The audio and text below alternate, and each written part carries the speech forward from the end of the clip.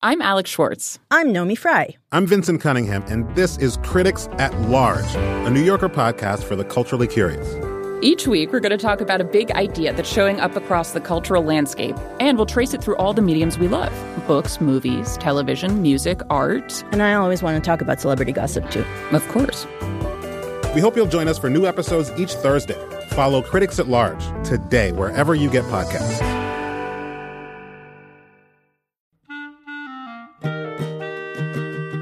This episode of Livewire is brought to you by Progressive Insurance. What if comparing car insurance rates was as easy as putting on your favorite podcast? With Progressive, it is. Just visit the Progressive website to quote with all the coverages you want. You'll see Progressive's direct rate, and then their tool will provide options from other companies so you can compare. All you need to do is choose the rate and coverage you like. Quote today at Progressive.com to join the over 28 million drivers who trust Progressive. Progressive Casualty Insurance Company and affiliates. Comparison rates not available in all states or situations. Prices vary based on how you buy.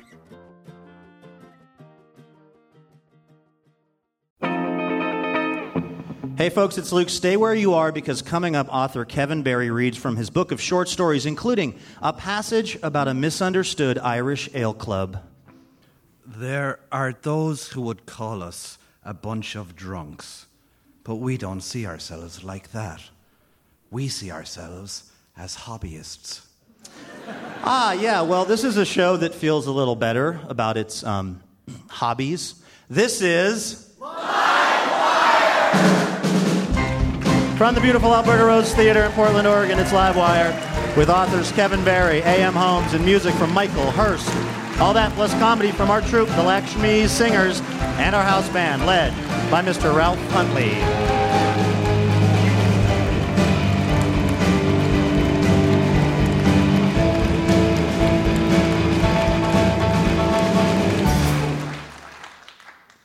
All right, welcome to Livewire, everybody. My name is Luke Burbank. I'm your host. This is very exciting. This is the first of our annual Wordstock shows.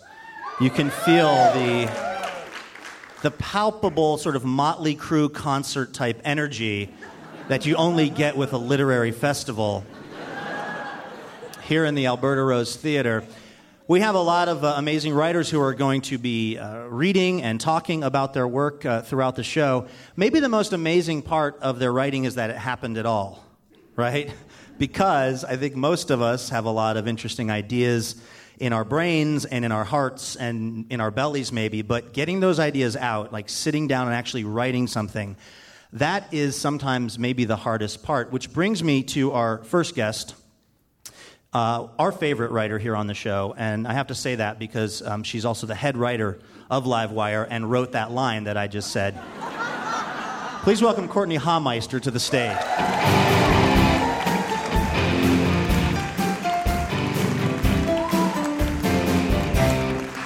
Hey, everybody.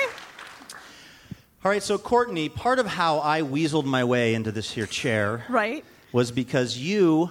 have been working on a book for a while, and you wanted to be able to give a little bit more of your time to it. Now, how long have you been working on the book? I assume like 6 months, a year? Yeah, that's about 8 years. Sorry, your mic, they didn't have your mic up. Did you say 8 years? I said around 8-ish years-ish. Yes. What has the process been like? Well, let me explain. Because what happened was I started writing all of these essays for this show and for other events, and so I suddenly had this sort of collection of essays. And so they exist, but what's happened is that books of essays don't really sell that well. And so what publishers tend to say to you is, if you can turn this into a memoir, then we'd love to look at it. And so what that means is taking your life and organizing it in some sort of theme or organizing principle, and think about your own life and think about what would that be, you know? So that's what I'm struggling with. I think some dramatic tension happened when someone stole your radio show. Yes. I mean, that's like got to be like chapter 2. Yes. No, that's the opening chapter because, yeah, that's where all of the tension starts happening and the murderous rage. I'm sorry. I understand that you actually have managed to write something about writing, and you have it. Can you lay that on us? Sure. So I started writing essays about 10 years ago, and I didn't think about gathering them all together until a novelist friend mentioned that he thought that I might have a book on my hands. And there's something so romantic about books. There's so much promise in standing in a bookstore and leafing through their pages. I think our reading selves are our best selves. It's when we are most hopeful and curious and aspirational. I buy big brainy books for my ideal self all the time. She doesn't read them, but she'll have them to peruse when she finally arrives.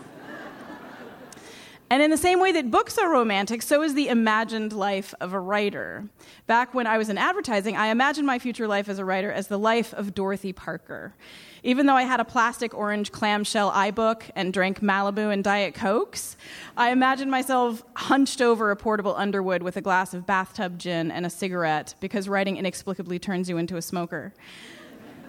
And I would be sent around the country by my publisher to sold-out readings where I would sign my shiny new hardbacks, and people would ask me about my process. And I would throw my head back and say, "Process again? You people are unquenchable in the getting useful writing tips from me department." But things have changed since I started writing my little essays. The publishing world has pared down, and they no longer have the budget to send every writer on an expensive book tour to garner new audiences. In fact, in an attempt to guarantee that a publisher isn't going to be stuck with any unsold inventory, writers are now asked to come to them with a built-in audience. It's what they call a platform. Are you a blogger with hundreds of subscribers? Do you have tens of thousands of Twitter followers? Do you have a Clout score above 70? Do you even know what a Clout score is? This is what they would have asked Dorothy Parker.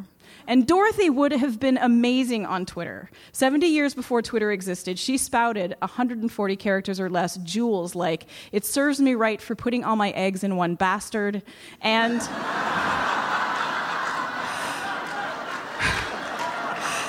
I know. And when she was asked to use the word horticulture in a sentence, she said, "You can lead a horticulture, but you can't make her think."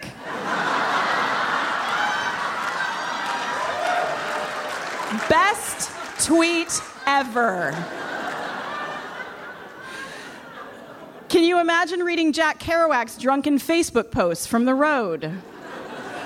Or Jane Austen's blog, Ostentatious, with all the latest landed gentry dating gossip and personal hygiene tips for those with no indoor plumbing. Sure, it would have been interesting, but none of these people would have wanted to have a platform, because what they wanted to do was write, and not write tweets or Tumblr posts with blurry Instagrams of their mutton and mead, but books and poems. Not to write about their writing, but just to write.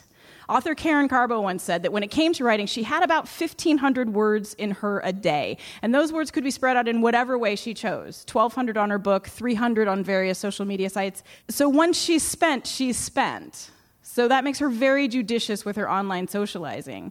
And it pains me to think that writers are pulling from their creative wells to fill their Twitter streams instead of pages. If you think about it that way, these platforms are robbing us all of words that would otherwise be in great works of art. But then I suppose it all depends on whether or not you think a well-constructed tweet is a great work of art. On the plus side, the amount of time today's novelists spend tweeting and Instagramming will never equal how long it took to handwrite a manuscript or retype a draft on an old portable typewriter with a missing R and no delete key in sight. So maybe it's a wash. So the specifics of the fantasy have changed. I'm no longer reading to a sold-out crowd at a New York Barnes & Noble. I'm in a Google Hangout. I'm digitally signing Kindles instead of books. And I'm still hunched over an old Underwood, but that's because I'm Instagramming a picture of it to my followers with the hashtag hard at work. But the important parts of the dream remain the same. People standing in bookstores or clicking look inside and poring hopefully over your words, and then finding themselves in libraries, on beaches, or lying awake at 4 a.m. with an itty-bitty booklight, devouring every page because the scene with the fight about the sandwich was exactly like their life. Or they have to know if he kills her, or if they finally, for the love of God, fall in love, or if he saves Indonesia from an inevitable financial decline. And maybe, if you're incredibly lucky, you're part of them becoming their best selves because you helped them imagine it. Nothing will ever change that part of the dream.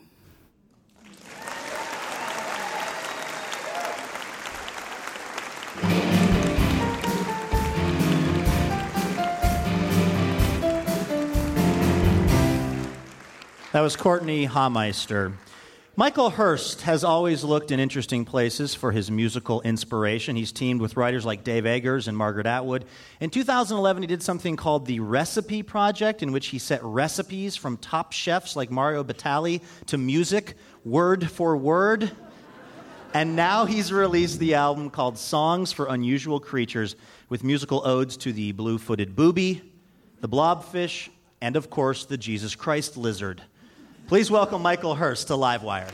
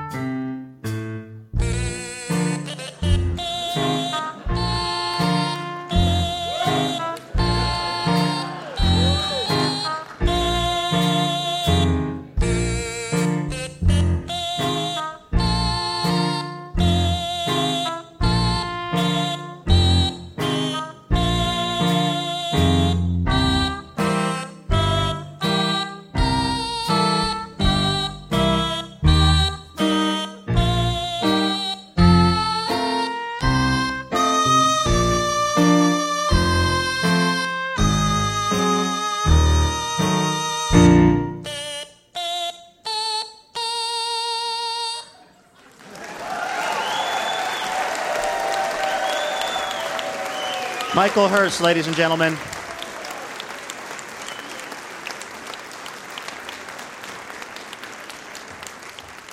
I think this is the part of the Tim Burton movie where I'm a real boy. What the hell were you just playing? So I have two instruments here, and this is a song called The Chinese Giant Salamander. It was inspired by this creature, this real creature, the Chinese Giant Salamander. It's about a 6-foot-long animal. And I was thinking, what sounds would sort of represent that animal? And one is the theremin, which was invented in the 1920s by Leon Theremin, perhaps the only instrument you do not touch to play. You've probably heard it in some sci-fi movies. And then this guy, which is the stylophone. It comes equipped with a stylus. I watched a video of you playing that instrument and on your website, and I really thought that you had modified an answering machine from the late 70s. That was really... Was that your message you left? Yes. Now I understand why you didn't call me back. I was leaving it on a styloscope. Stylophone. I mean, was that ever played anywhere other than on the stage or by you, that instrument? No, this is it. This is the only time it's ever been used. No, it was invented in the 70s, and it kind of disappeared for a while, and then it just reappeared at places like Urban Outfitters in the past year or so. And I decided I had to incorporate it into some of my music. How long does it take you to learn an instrument like that stylus thing or the theremin? Because, I mean, guitar, violin, these are instruments we have a sense for what it takes to master them. Do you learn those in an afternoon? Well, mastering is a very general term. I'm not sure I have mastered any of these. I play a lot of instruments mediocre. The stylophone really just requires good eyesight. And some piano skills. It's basically just got very small piano keys that you can see. Strangely, it has a tuner on the back in case you want to change the tuning. I don't know. And then the theremin is, in fact, very difficult. It's easy to make noise. It's very hard to make a melody. Basically, the difference between a note is like a micrometer. So if you breathe too much while you're playing, it goes... The trick is to add a lot of vibrato. And then you're always in tune. You live in a smallish apartment in New York City. How do your neighbors feel about this situation? They've been, I've prepared them on the noise. They know. They're very familiar with it. It's a 1.5 bedroom apartment, which I think you mentioned is like something you only hear in New York. The term half bedroom. It's like a real estate term. But a lot of fun sounds come from my apartment. I collect every strange toy I can think of and find ways to apply it to my music. This is Livewire Radio. We're talking to Michael Hurst. His latest project is called Unusual Creatures, Songs for Unusual Creatures. How do you decide that, you're going to try to describe musically the blobfish or the blue-footed booby? Where does your process start in terms of trying to turn those animals into sounds? Well, it starts by looking at the pictures.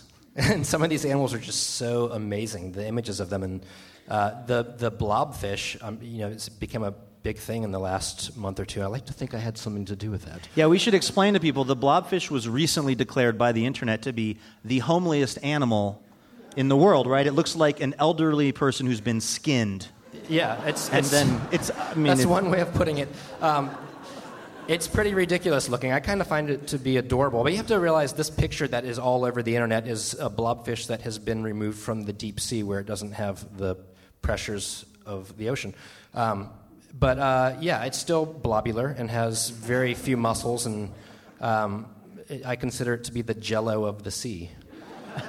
But yeah, so musically, though, I just imagined this low-sounding two very deep instruments. So for that particular song, I have a tubax, which is a combination of a saxophone and a tuba playing the melody.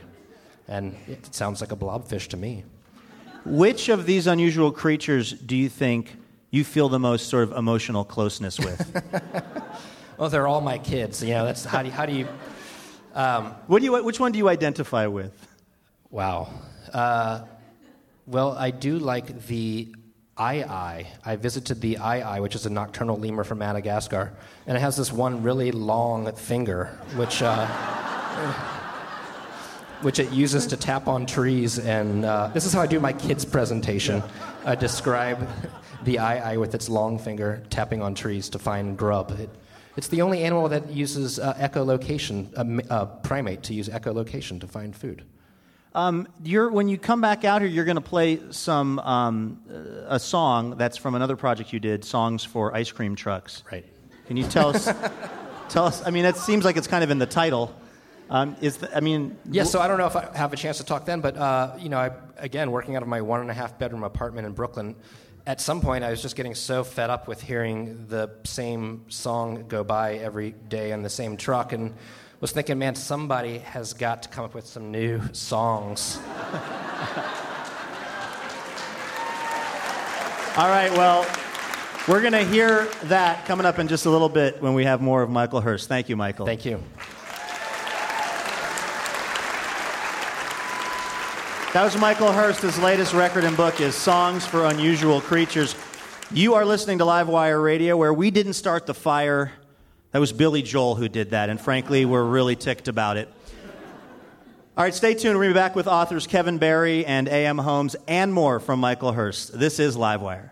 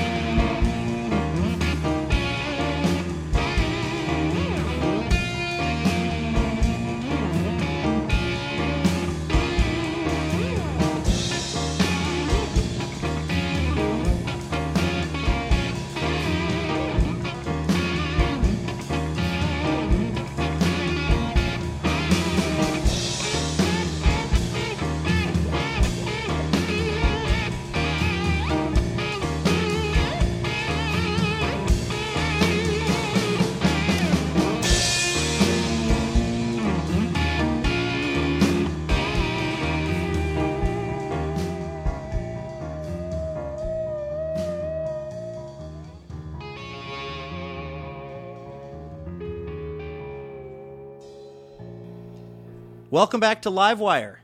Women compose 11% of Nobel Prize for Literature winners. In 2012, the Man Booker Prize shortlist was an all-male review. And the PEN/Faulkner has gone to mostly men, too. But ladies, your day has come. Introducing the PEN/Faulkner Award for Ladies. A literary award? For me? You bet. The PEN/Faulkner Award for Ladies has been specifically designed with the needs of women writers in mind. Categories include Best Book placed in the Women's Studies section just because it has a female protagonist, Best Book with shoes, a martini glass, or shopping bags on the cover for no reason, and Best Allegorical Satire about Monetary Reform in 18th Century Britain, with a pink cover. You know, they did turn my cover pink. Why did they do that? Because vaginas. What? The award itself is perfect for the woman writer on the go. It's got a zippered pocket for all your important lady stuff, like lipstick, tampons, a special pen that approximates a man's handwriting for cover letters, and a pair of pink boxing gloves so you can punch Jonathan Franzen in his stupid, smug face. Look, can't I just have one of the regular awards? Sure. Some women have won the National Book Award. Great. That comes with $10,000. I will take that one. Ooh, sorry. When a woman wins it, she gets a spa day. Seriously? The PEN/Faulkner Award for Women. It's the Virginia Slims of literary awards. Come on!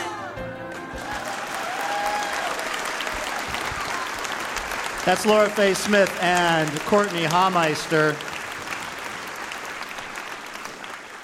You are listening to Livewire Radio, where Schadenfreude isn't just a funny German word to us, guys. It's how we do business. Kevin Barry has described himself as a combination of a monstrous creature composed 99% of ego and alternately hugely insecure and desperate to be loved by the readers to a disturbing stalkerish degree. In other words, he's a writer. He's written a novel called The City of Bohane and 2 award-winning short story collections, the most recent of which, Dark Lies the Island. He'll be reading from that tonight. Please welcome Kevin Barry and his wonderful Irish lilt to Livewire.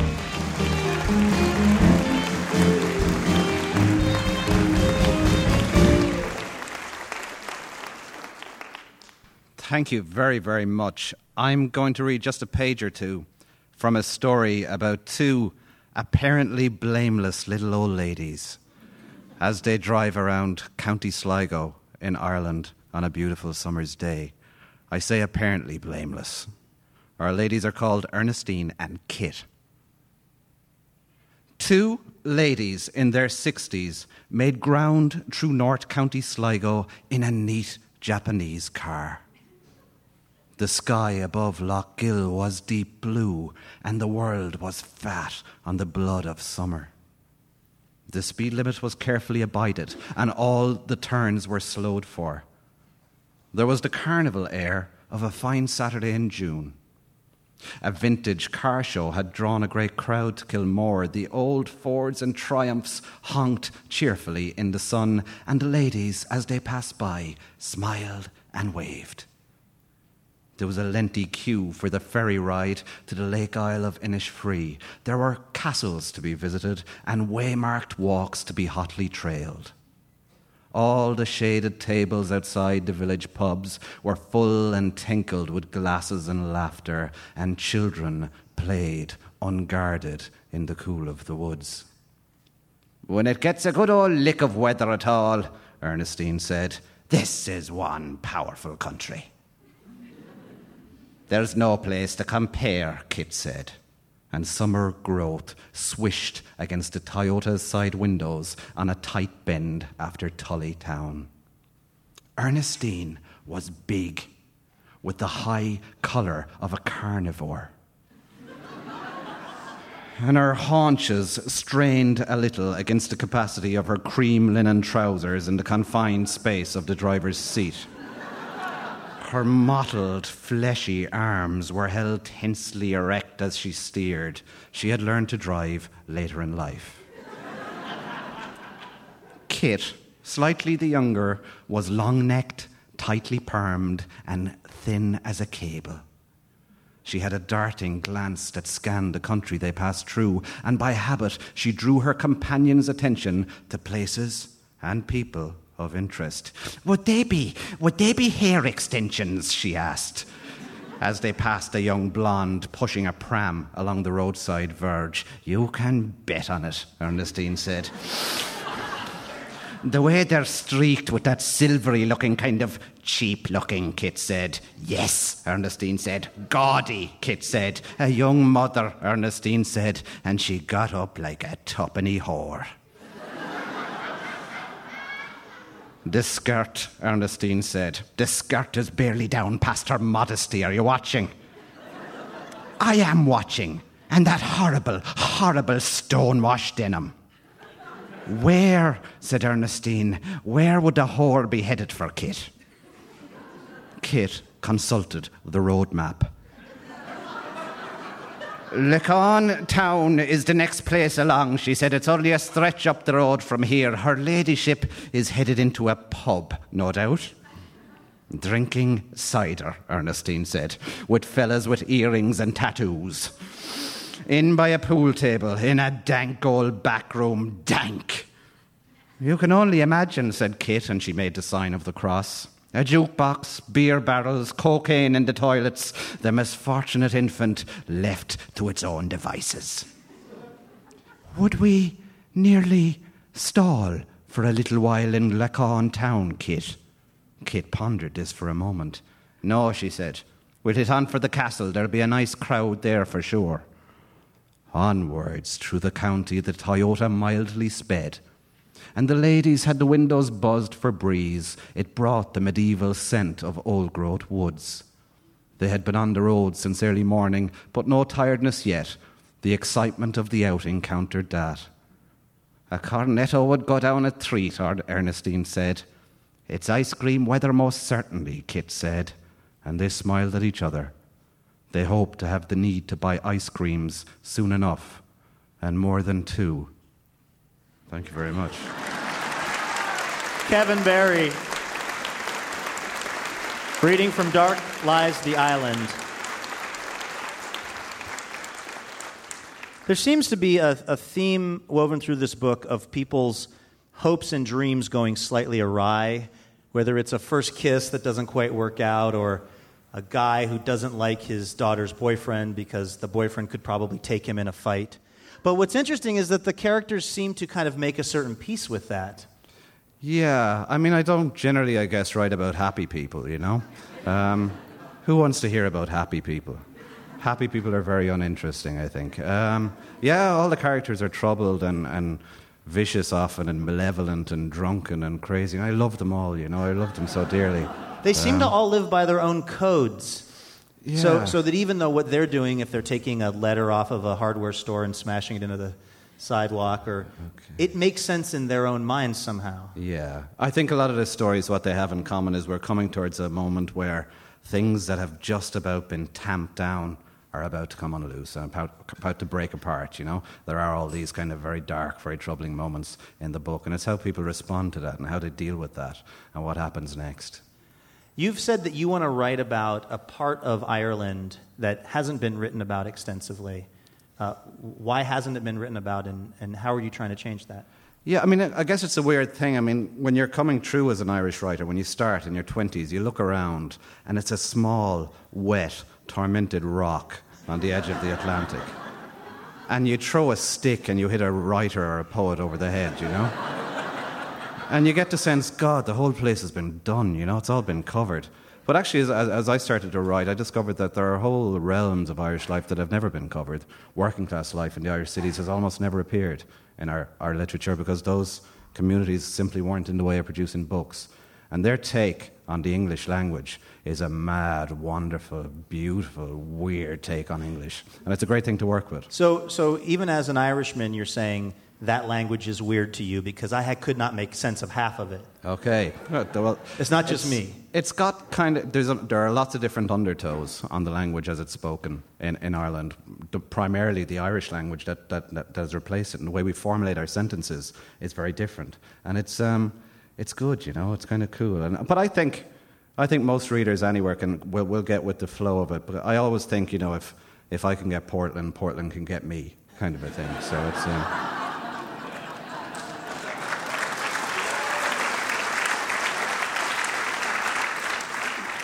I think congratulations are in order for you because last summer you won something called the Impact Dublin Prize, which comes with a cash award of £100,000.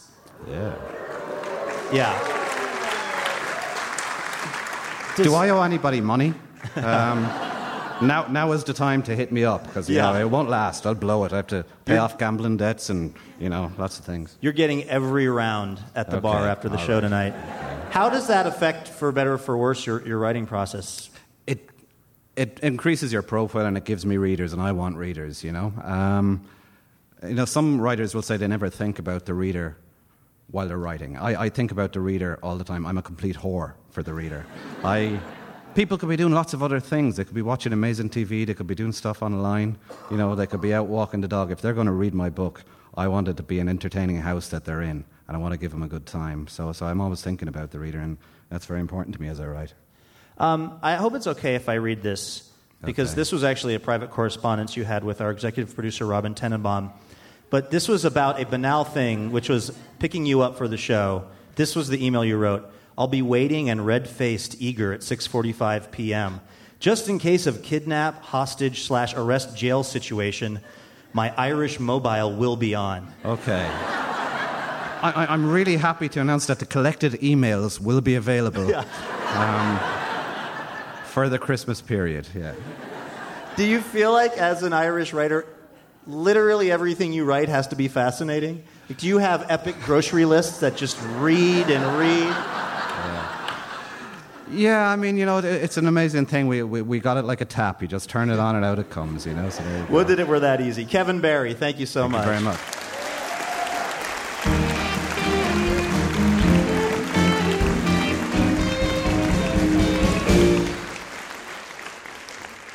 Kevin Barry's new book is Dark Lies the Island. You are listening to Live Wire.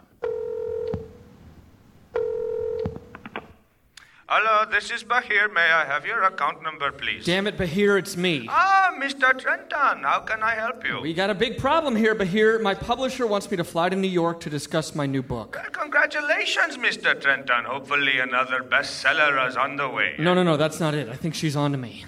What do you mean she's on to you? Well, she was being very vague on the phone. Said she liked what she read, but there were some inconsistencies. Said the tone shifted too much. That is not very specific. I know, but look, if they find out that I've been outsourcing my work to you, I'm finished.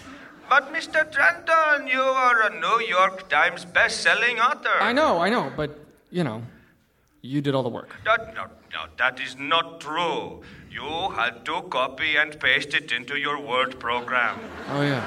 And then you had to attach that to an email, and then you had to send that email. Eh? Yeah, I guess that's true. That's right. Plus, you gave me great ideas to start with. That's right, like the robot who could paint, yeah. And the lady who could control dogs just by clapping. Right. I started with that. And then I wrote that novel about the repression of lust in 1920s high society Japan. That book sold really well. But now what am I going to do, Bahir? I didn't even read what you wrote before I turned it in. And I'm sure you will do fine. They probably just want to talk about a new book deal. Maybe, but just in case, just tell me what this new one is about. It's about this elderly French couple, religious ties, and the fear of abandonment. Okay, that sounds good, but I have a bunch of notes here from my publisher. She says, okay, the characterization of the papacy is muddled. There seems to be a pervasive issue of defamiliarization with the antagonist, and there needs to be a starker acceptance of guilt in the denouement? Yeah, sure, that's it. She's not making any sense, Bahir. No, Mr. Trenton. These are good notes. I think we need to reestablish that the papacy references are hyperbole, clean up the falling accent, and soften the tendentiousness. What the hell are you talking about? You know, I should really probably call her up. No, that's okay. You don't need to do that. Don't call all her. right, okay, look, I'll work on these edits and then send you a new version. How's that? Okay, good. Fine, but just hurry up, okay? I gotta meet my friend Anders for handball in like an hour. Of course, Mr. I'll go as fast as I can. Oh, and you were thinking about whether or not you would include my name in the special thanks section of this one? What? Bahir? Mr. Sorry, Bahir, you're breaking up. I can barely hear you. Mr. Trenton, you are on a digital mobile phone. There would not be any static. Listen, just put my name in the special thanks, and the New York Times book review won't be getting an anonymous letter, all right? Okay, you got it. Sorry. All right, I've got another call coming in. You have to let you go, Mr. Trenton. Hello, this is Bahir. Can I have your account number, please? Bahir, it's Jonathan Latham. Look, I'm supposed to go on Charlie Rose tonight and talk about my new book, but I don't understand what it's about. Ah, Mr. Latham, just calm down. Just breathe, and I'll talk you through it.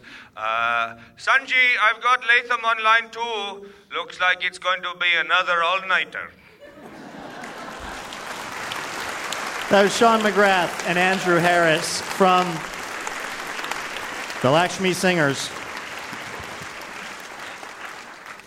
If it can be written, our next guest, A.M. Homes, has probably done it. Novels, short story collection, memoirs, TV episodes for HBO, FX, and Showtime. Articles in Vanity Fair, The New Yorker, and The New York Times. Her most recent novel, May We Be Forgiven, just won the Britain Women's Prize for Fiction. Please welcome A.M. Homes to Livewire.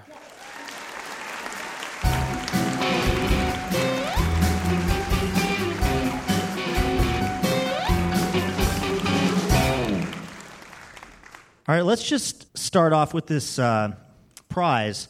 The Guardian newspaper, when you won this prize, said that you upset the bookmaker's favorite. I beat Hilary Mantel. So bookies in Britain are taking bets on who wins a woman's prize for fiction? It's just shocking, though it is. Yes, exactly. Were you surprised by that victory? Terrified. Actually, I thought Hilary Mantel was going to come after me. Is there a lot of, sort of internecine fighting between well-respected female authors? Well, there was competitive sound checking. Very difficult. Hilary Mantel recited, I think, a historical document from memory. And then Barbara Kingsolver did the Jabberwocky.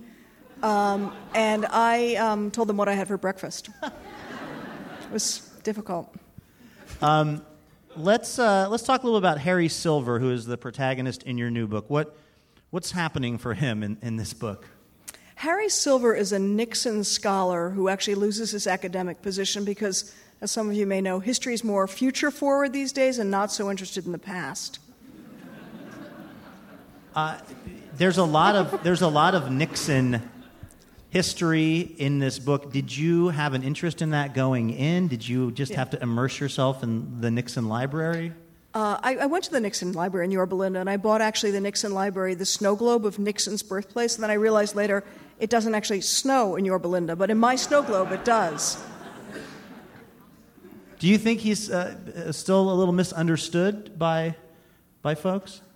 I think Nixon's actually fascinating. And number one, he inspired an entire sort of multiple generations of presidents with his line that if the president does it, it's not illegal. That was just sort of a call to action, really, for people after that. You're writing from the perspective of a man in this book. How do you prepare to do that? I don't think I can discuss that on the radio, actually. You know what? I would say go for it, and we'll bleep out anything that goes over the line. It's that kind of word stock show. What? I promise to never do that again. I'm sorry. Apologize. I mean, how do you approach writing from the perspective of a guy? I'm trying to think of what really the best answer for that is. I can't say it on TV. You don't even know what kind of show you're on. Just let it go. Exactly.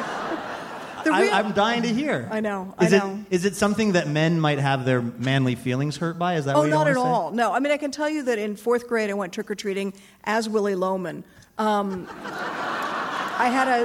should have been your sound check conversation. I had the skinhead wig, my father's suit, and weirdly I collected candy in a briefcase. I don't know. It comes naturally. So that prepared you. That started it. And then I think, the truth is I really write from the imagination. And I can't think of anything less interesting to me than to write as myself, as a middle-aged woman who is a Girl Scout leader. I don't know. It doesn't work for me. Now, I don't want to give away too much from the book, but Harry has always lived in the shadow of his younger brother, and through a variety of circumstances, he ends up kind of inhabiting that guy's life to a degree. And his wife and his clothing, and yes, exactly. Yeah, yes. He inhabits a lot of things Right. that he shouldn't be inhabiting, Right, it turns exactly. out, which is where the problems really start. Yeah. And he's out in the suburbs, and he's running into a lot of really sexually forward women. Do you think that as a society, we've got it wrong when we sort of think that the suburbs aren't... I guess I didn't know until I read this book the suburbs were crawling with sexually forward women. And I've been living in the city the whole time like an idiot. Were you trying to make a statement a little bit about how you think the sexes really do interact with each other? Well, I think it's interesting. In one way, I was actually looking at the impact of technology on how we live and how we interact. And there's a big section of internet dating, which I did do a lot of research for. And what I will tell you is that there are regional favorites, and it's shocking. If you go on sort of the help wanted, I don't know if you call it that exactly, but on internet dating sites, it is very helpful.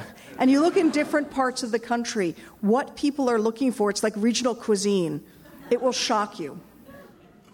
How much research about online casual sex encounters was for the book, and how much was just because it piqued your interest? I don't even know where to draw the line. I honestly found it mesmerizing. At one point I will just admit only to the few of you that are here, that I did exchange emails with two people. One was a Hasidic woman looking for lesbian sex, and I suggested she actually talk to her rabbi, and she basically hung up on me online. And then there was a woman who had lost both of her arms in a drunken farming accident, and under things she liked to do was shots. And I thought, number one, how do you do that now, and when will you learn? and she had posted herself as Venus de Milo. Wow. And that's just the tip of the iceberg. That is...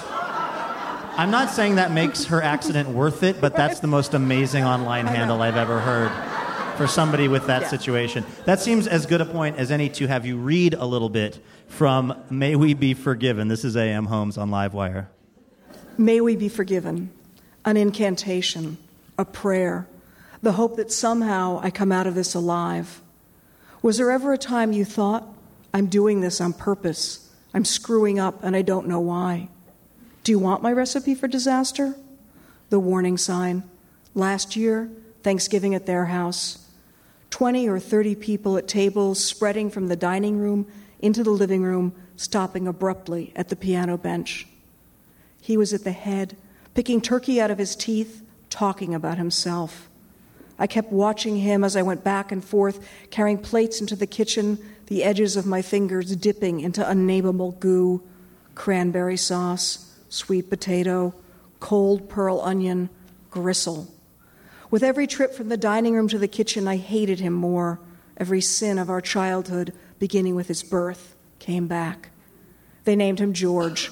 Geo, he liked to be called, like it was something cool, scientific, mathematical.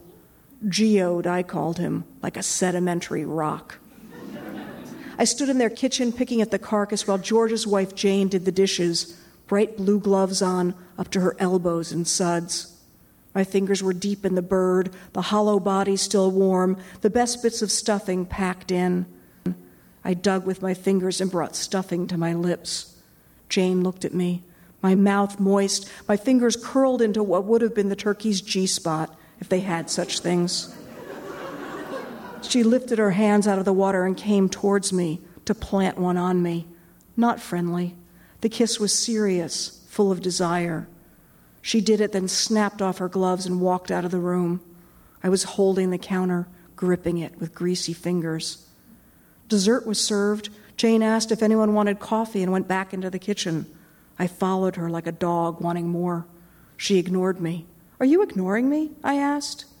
She said nothing and then handed me the coffee. "Could you let me have a little pleasure, a little something that's just for myself?" She paused. "Cream and sugar?" It's A.M. Homes.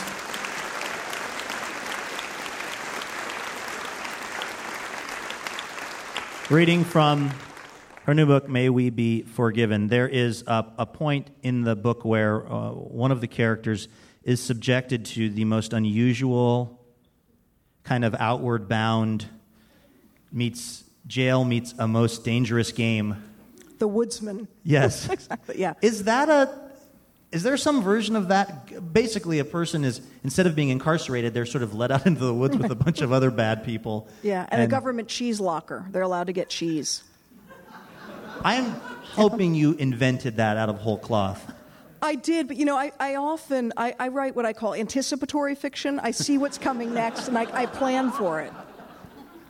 All right, well, if that happens, you'll have heard about it first here on Livewire from A.M. Homes. Thank you, A.M. Thank you so much.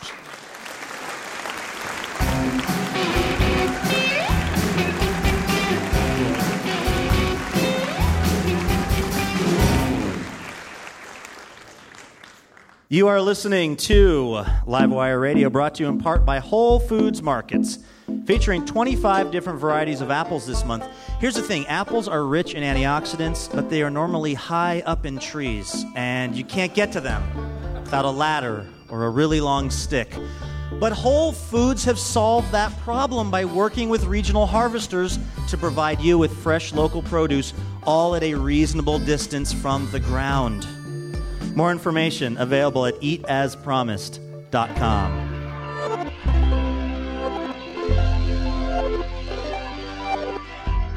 All right, stay tuned. We'll be back with more from Michael Hurst. This is Livewire.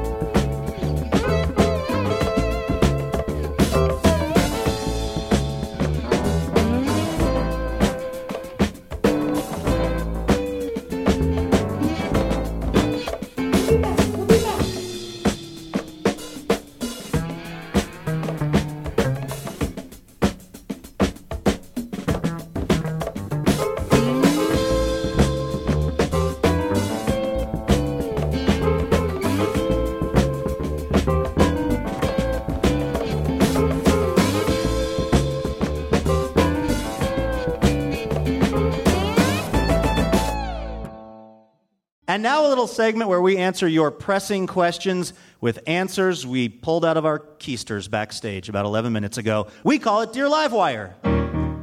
You've got questions, we've got answers. We should totally hook up, Dear Livewire. All right.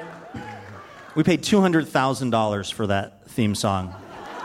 That's your donations at work, and I think it was worth every single penny. Here at Livewire, we get questions from our live audience. We also get some from Twitter and even from friends at the grocery store. And this is the part of the show where we try to answer them. But sometimes we have questions that we just don't feel we are qualified to answer, so we try to get someone who's an expert. This was one such question from listener Tim. Due to common usage, the definition of literally has been updated to mean both literally and figuratively. Are we literally going to hell in a handbasket? It's a fair question. So to answer this one, we thought we would turn to NPR National Desk correspondent and a grammar nerd. He's my buddy. His name is Mike Pesca. He's won the Edward R. Murrow Award twice, so we think he knows a little something about putting words together. Mike, welcome to Livewire. Oh, thanks for having me. Was that a dark, dark day for this nation when literally was changed to mean essentially figuratively? It was literally the worst thing ever to happen. This is what I think.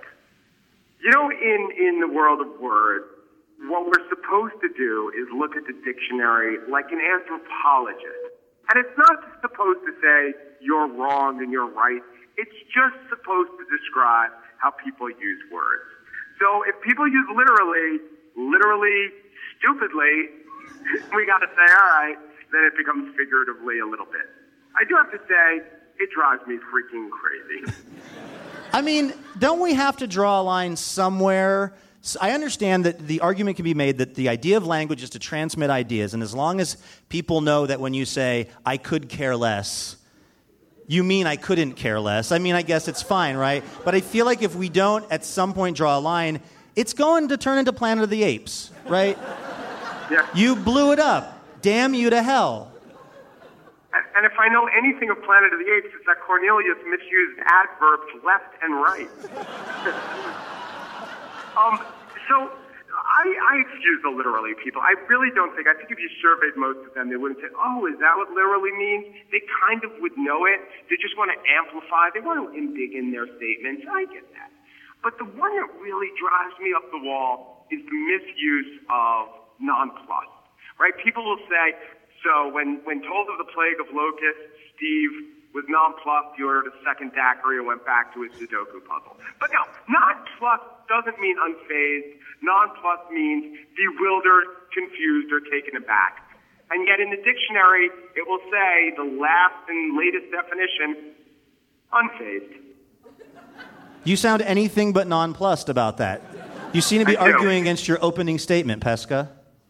You are literally correct. No, what it is, if I kept saying 3 plus 3 is 7, 3 plus 3 is 7, would there be some math manual that says, a lot of people are saying 3 plus 3 is 7. Maybe we got to give it to them, right? If I kept insisting that the capital of Greece was London, it would never become London. But with words, eventually you get it wrong long enough, I'll give it to you. All right, Mike, well, I think it's going to be you and me and these beautiful people at the Alberta Rose Theater standing against the tide of people who just don't take this language seriously enough. We appreciate your help. Thank you, sir. Do not go gentle. Goodbye. That's Mike Pesca from NPR. Dear Livewire was, as always, brought to you by New Belgium Brewing. Soon, somewhere, maybe not here, but somewhere, water is going to get all crystally in the sky and fall onto cars. It's called snow, and it's crazy, people.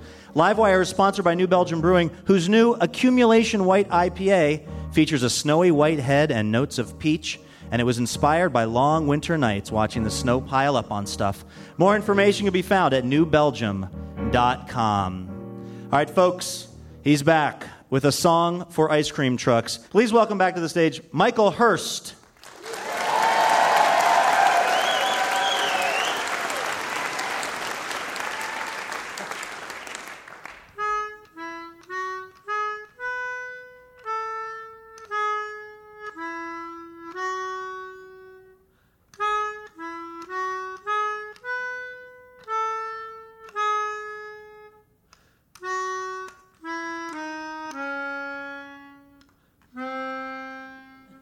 Mm-hmm.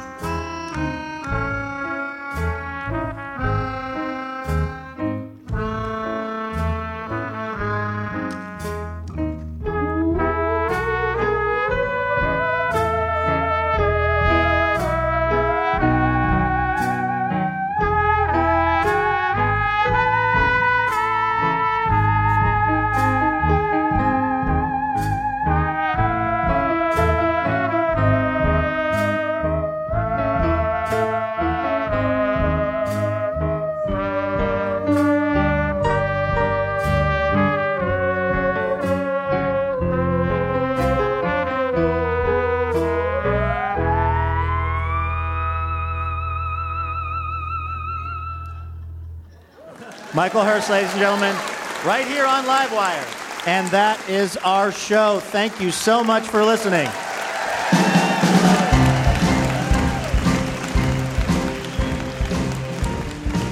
Our thanks to our guests, Kevin Barry, A.M. Holmes, Mike Pesca, and Michael Hurst. Our house band is Ralph Huntley, Jim Brunberg, and Dave Jorgensen. This show is made possible in part by our sponsors, New Belgium Brewing Company, Whole Foods Market, Ergo Depot, Laughing Planet Cafe, and Burgerville. Additional funding provided by the Regional Arts and Culture Council and Work for Art, the Oregon Arts Commission, and the National Endowment for the Arts. Plus, listeners like you fine people. Hotel accommodations generously provided by the Hotel Deluxe. Our executive producer is Robin Tenenbaum. The show is also produced by Courtney Hameister and Jim Brunberg. Our sketch comedy troupe is Sean McGrath, Laura Faye Smith, Courtney Hameister, and Andrew Harris. Our head writer is Courtney Hameister, with show writers Sean McGrath, Jason Rouse, and a little bit from me. Guest writers this show are Alex Falcone and Caitlin Kunkel. Sound effects by Jason Rouse. Our technical director is Jonathan Newsom. Our house engineer is Graham Nystrom. Stage management by Will Fernandez. Special thanks to Revival Drum Shop and Showcase Music. Livewire was created by Kate Sokoloff and Robin Tenenbaum. Thank you to Katie Merritt, Kathleen Lane, Sarah Guest, and all of the wonderful people from Wordstock. For more information about our show or how to become a member of Livewire, visit livewireradio.org. You can download our podcast on iTunes, Stitcher, or SoundCloud, and find us on Twitter and Facebook at Livewire Radio. This is Luke Burbank. We'll see you next week. Dear Livewire, when we first met, I was really shy. I had no idea we'd spend so much time together, or that you'd be one to fill my heart with joy and make me want to be a better person. Oh, I'm sorry, I didn't know you were here. I was busy reading a review from one of our many rapturously smitten listeners. Oh, wait. Actually, no, sorry. This is from Elena. Anyway, the point is, it would be really helpful if you wanted to leave us a review. Feel free to say really nice things about us, and we'll even read them now and then on the show. So you might hear your review of Livewire read on the program itself. Reviews help other people hear about the show, and then we can keep doing this for a long, long time because we love having this job. Thank you so much if you've left a review, and if you're about to leave a review, you can go ahead and do it right where you get the podcast.